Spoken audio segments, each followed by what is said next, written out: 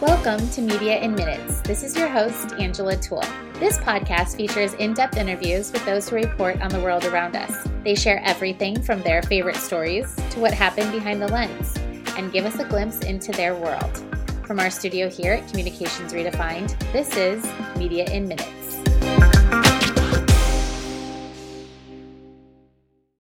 Today, we are talking with women's health writer and body image expert, Leslie Goldman. Leslie is a frequent contributor to O, the Oprah magazine, Better Homes and Gardens, Prevention, Women's Health, Parents, and more. She's authored and contributed to 6 books and speaks at colleges and universities on the topics of body image, media literacy, and female empowerment. But her true claims to fame are that her grandfather invented jogging and Beyonce once touched her elbow. Hi, Leslie. Thank you so much for joining us today. You bet. Thanks for having me. So you have been a freelance health writer for more than 22 years. How did you get started in that field? And were there any other jobs you tried before becoming a health writer? Well, I started writing for my school newspaper when I was in college. And that was where I kind of got my first taste of writing for a publication. I got my very first magazine article was for Details magazine in 1998, which was it was a Q&A for the health section. And the question was, how can I get rid of a hickey? And so I got to call the American Academy of Dermatology and asked if they could connect me with a derm who could help me tell our readers this very important information. And then, I started writing for Details, and then Details closed, but my editor went to Mademoiselle. So then I had an in at Mademoiselle. And then, as you know, that happens a lot. But I just started kind of building up contacts in the industry.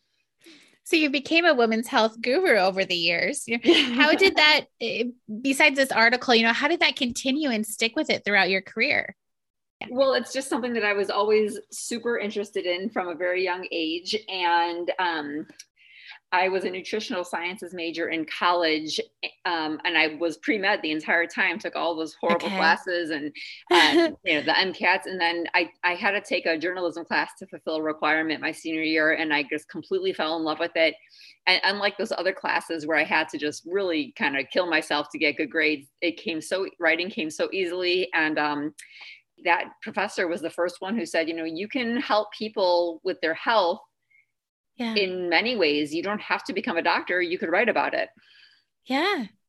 And that's how it happened. And then I wound up, after college, I got a job at a small newspaper in my Chicago suburb hometown. So I worked for them for a year, and then I didn't feel like it was very challenging. I wasn't growing as a writer. So I went back and got my master's degree in public health, specifically to lend credibility to my health writing.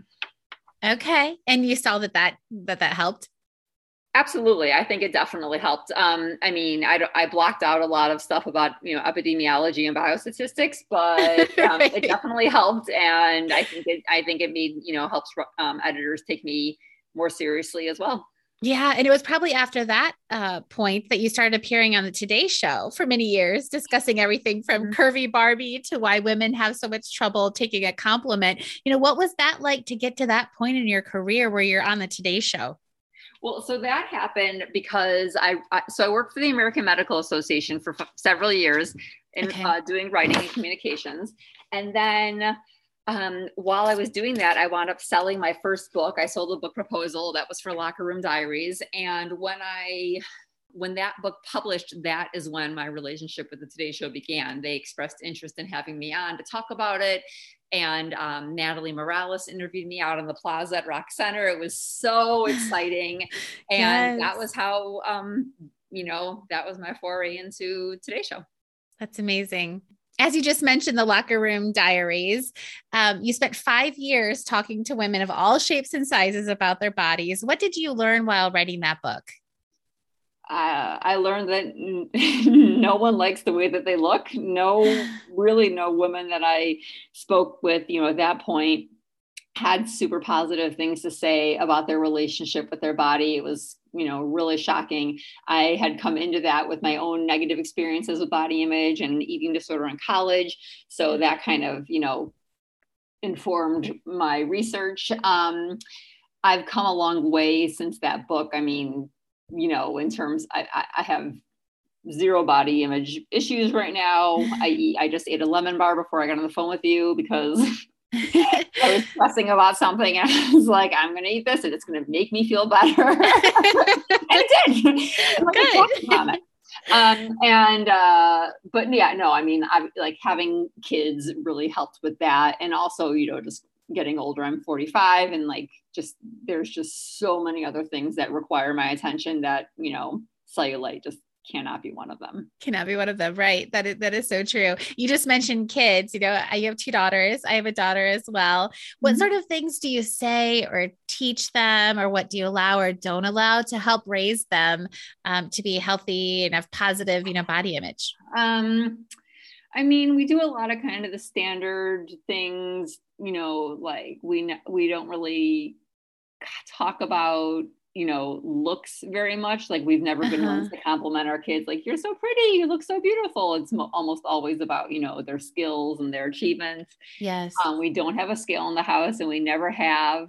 I try very hard to normalize the word fat and different body types. It's not as easy as our kids are 7 and 10, and kids in their grades are already weaponizing the word fat and using it as an insult. So it's an uphill battle, that we're fighting to try to help them understand that you can be many different shapes and sizes, just like you can have any skin color or love anyone you want and everything, and you should be able to do whatever you want.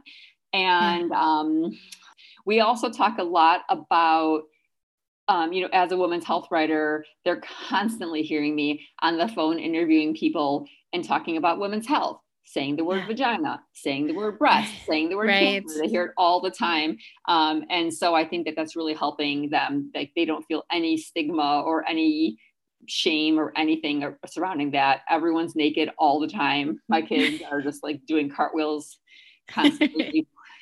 Naked. So we're very pro, openness house. Sure. Since you cover, women's health is such a broad topic, what type of health stories do you gravitate to within that topic? Definitely love anything women's health related. So anything related to, cancers that tend to happen more often to women, psychology, nutrition. I like kind of, ideas that are also like women's health adjacent. So I just wrote a piece for parents on trying how to help your kids not say the word like. And what I thought was going to be just this like kind of like pop culture-y, how to help them stop sounding like Bachelorette contestants, actually evolved into like a real feminist exploration, because it turns out these language experts I interviewed, it turns out that women are often on the receiving end of language policing and being told, don't say like, don't end your statements with a questioning voice. And that actually I shouldn't try to make my girls stop saying like, I should allow them to speak as they want to speak. It's part of an evolving language. That's fascinating. I loved it. It was great. Yeah. Over the years, I don't even know if you could narrow this down, but what has been some of the best health advice that you've given or tips that you've found or that sort of thing? I would say, so one thing that comes up in so many different articles, no matter who I'm talking to, is the notion that we have more control over our health and medical destiny than we give ourselves credit for. And the role that stress management can play in that. Meditation and deep breathing come up constantly, no matter what illness, condition, psychological state you're talking about. Whether you're talking to someone who's like a mainstream, Western doc or a holistic doc, everyone, those are some really common themes. So I meditate, I use the Peloton meditating app a lot, and do deep breathing a lot. How do you feel about social media? And if that has added to, body image issues, that's what I was going to say. But, on the other hand, it's such a great tool to share your advice and articles and positive messages for women. It is. But it is also super toxic, and much of what you see is a complete fabrication. So, you know, our kids, we are very stingy with the screens here. Yes. I'm in charge of the Wait Until Eighth initiative at our school, which helps parents, you know, band together not and agree not to get their kids a smartphone until eighth grade. So they won't have that. They will certainly not have social media anytime soon, because I can already see, even just like, there's some social media-esque features on their homework apps that they have for school where, you know, people can like things, and they already are, you know, get excited about people liking their homework or whatever. And so you can see it starting. Yeah. But I very frequently will point out to them, if we see, like when we were watching the Super Bowl, this has been for the last like 4 Super Bowls where there have been women dancing with extreme, you know, hair. I will point out, that's not their real hair. That's a wig. That's extension. Right. When we see ads in magazines, I will say, like, look, do you think that that could possibly be her body? No. And so they know what airbrushing is. They know that it happens in all the images. Whether that'll translate into a better body image remains to be seen, but just always trying to remind them that what they see is all smoke and mirrors. Yeah, that's great advice. I'm sure that's important for both daughters and sons, you know, to really be talking to both of them about that. Oh, sure. I mean, it's important for sons, not only because men are airbrushed and photoshopped to look stronger and bigger, but also because they need to have a realistic understanding of what women look like. Right, right. What type of current what current projects or articles are you working on? I'm constantly juggling a slew of articles. I love it. I'm so happy and excited every morning. I mean, sometimes I take on too much and it turns into stress, but I love it. I love that I can, like, just before you called, I got off of an interview with a woman for a story on deprescribing, which is this, you know, when you have older adults who are taking multiple medications, and some of them they've been taking for decades and they don't even know why they're taking them anymore. You can deprescribe. So get them off those meds and it can actually improve their health. Oh, I'm working on a story for prevention about like 6 or 7 common health pieces of misinformation that people think are true, and talking to the experts and finding out why they're not true and what the real answer is. That's great. I can't wait to read those. How do you find your stories, or are they usually assigned? At this point in my career, they're usually assigned. In the beginning, it was obviously just a total slog of pitch after pitch after pitch. Right.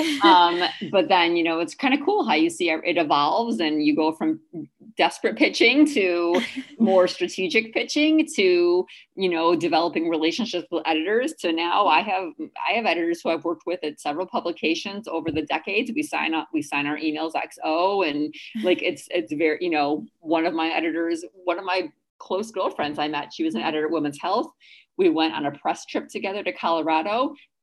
That was, you know, 15 years ago. Now, when I visit her in New York, we, you know, spoon in bed while we're sleeping. Like, we went from a totally, you know, just editor-writer relationship to really good friends. So that's great. It's great. It's rewarding. And now what I'm trying to work on, and my husband is helping me, is saying no when stories come and I'm totally already overburdened, because I have a very hard time saying no.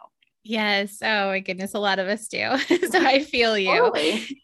So how can PR professionals help you? You know, since your stories are assigned, do you not really prefer getting pitches? Do you prefer reaching out?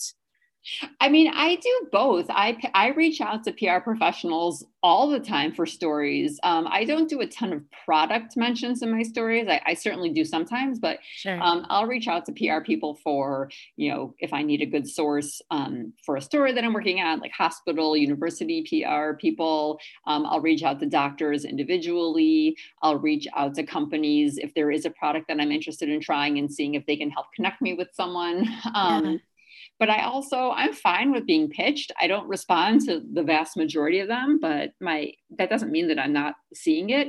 And what I'll often do, I just did this today. I'm working on a story on chronic pain, and I was looking for someone who could talk about, you know, chronic pain with women. And I just went into my email and I searched chronic pain women, and there you go. I've got all these pitches that I've gotten over the last several years with sources that I can go through. And then I, you know, if it wasn't too long ago, usually I can just reply back and say, hey, are you still representing this person? And we can go from there.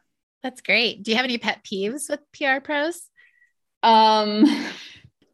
There's got to be. I'm pretty sick of hearing about CBD. Okay. And And definitely if you get my name wrong or like, yeah, just says dear XX, like a placeholder. I mean, listen, I don't really care. I just delete it and move on, but it's like, yeah, not great. Yes. So before we go, I also need to ask about the elbow touch with Beyonce and about your grandpa inventing jogging. Yes, two things that are both true and both in my Twitter bio, or I think Instagram. Yes. Too. So my grandpa helped popularize the sport of jogging. It was not really looked at as an exercise back in the day, but in the 50s and 60s, he got very into physical activity, and he started working with the city of Chicago, the public health department, to start kind of spreading the word about how if you walk very fast, you break into a jog. And by doing that, you can actually experience different health benefits from it. And there's this Chicago Tribune article that that I have a photocopy of, where the lead is something like, if you see he was bald early. He's like, if you see a bald man with a mustache and glasses running past your window, don't worry. The police aren't trying to capture a criminal. He's just jogging. Like, jogging was in quotes. That's great. And then Beyonce I was on a Today Show episode with Beyonce's mother about 10 years ago, who her mom had just started a line of size inclusive clothing. So it was me, her mom, Hoda, and Kathy Lee, and they had a bunch of models coming out modeling. So basically the clothing line was the same outfit they would have on like a size 2 model and on a size 20 model, to show you that everyone looks good in these outfits. So they had like 4 pairs of models came out, and I was talking and doing my body image stuff, while they were showing off the outfits. And then all of a sudden at the end, Crazy in Love starts blasting and Beyonce walks out. And so they then promptly forgot that I even existed. I was like pushed off to the side, and Beyonce sat in my chair. They brought out a little stool for me. So then they started talking for the rest of the episode. And then at the very end, Kathy Lee like leans over and she's like, "We didn't mean to forget about you, Leslie." And that's when Beyonce turned to me and touched my elbow as if to say, "Yes, sorry, we forgot about you." And then so she touched my hand on my arm. And then after that, we took pictures in the studio. It was me, Beyonce, and her mom. Her mom was in the middle, so I had one arm behind her mom. Beyonce had another arm. Our arms. Oh wow! I touched her elbow. It was super soft, and that picture ran in lots and lots of different outlets, like People, Us Weekly, but with me cut off. Oh no way! So do you have the picture with you in it? I have a picture, yes, from my phone. Yes. Is it digital that you can send our way so we can post it in the show notes? Sure. Okay, great. Thank you so much. We cannot wait to keep reading all of the wonderful advice from you. Thank you. I appreciate it. You can find Leslie on Instagram at Leslie Goldman Writes and Twitter, Leslie Goldman, and on her website at lesliegoldmanwrites.com. We will have all the links in our show notes. That's all for this episode of Media in Minutes, a podcast by Communications Redefined. Please take a moment to rate, review, and subscribe to our show. We'd love to hear what you think. You can find more at communicationsredefined.com/podcast. I'm your host, Angela Toole. Talk to you next time.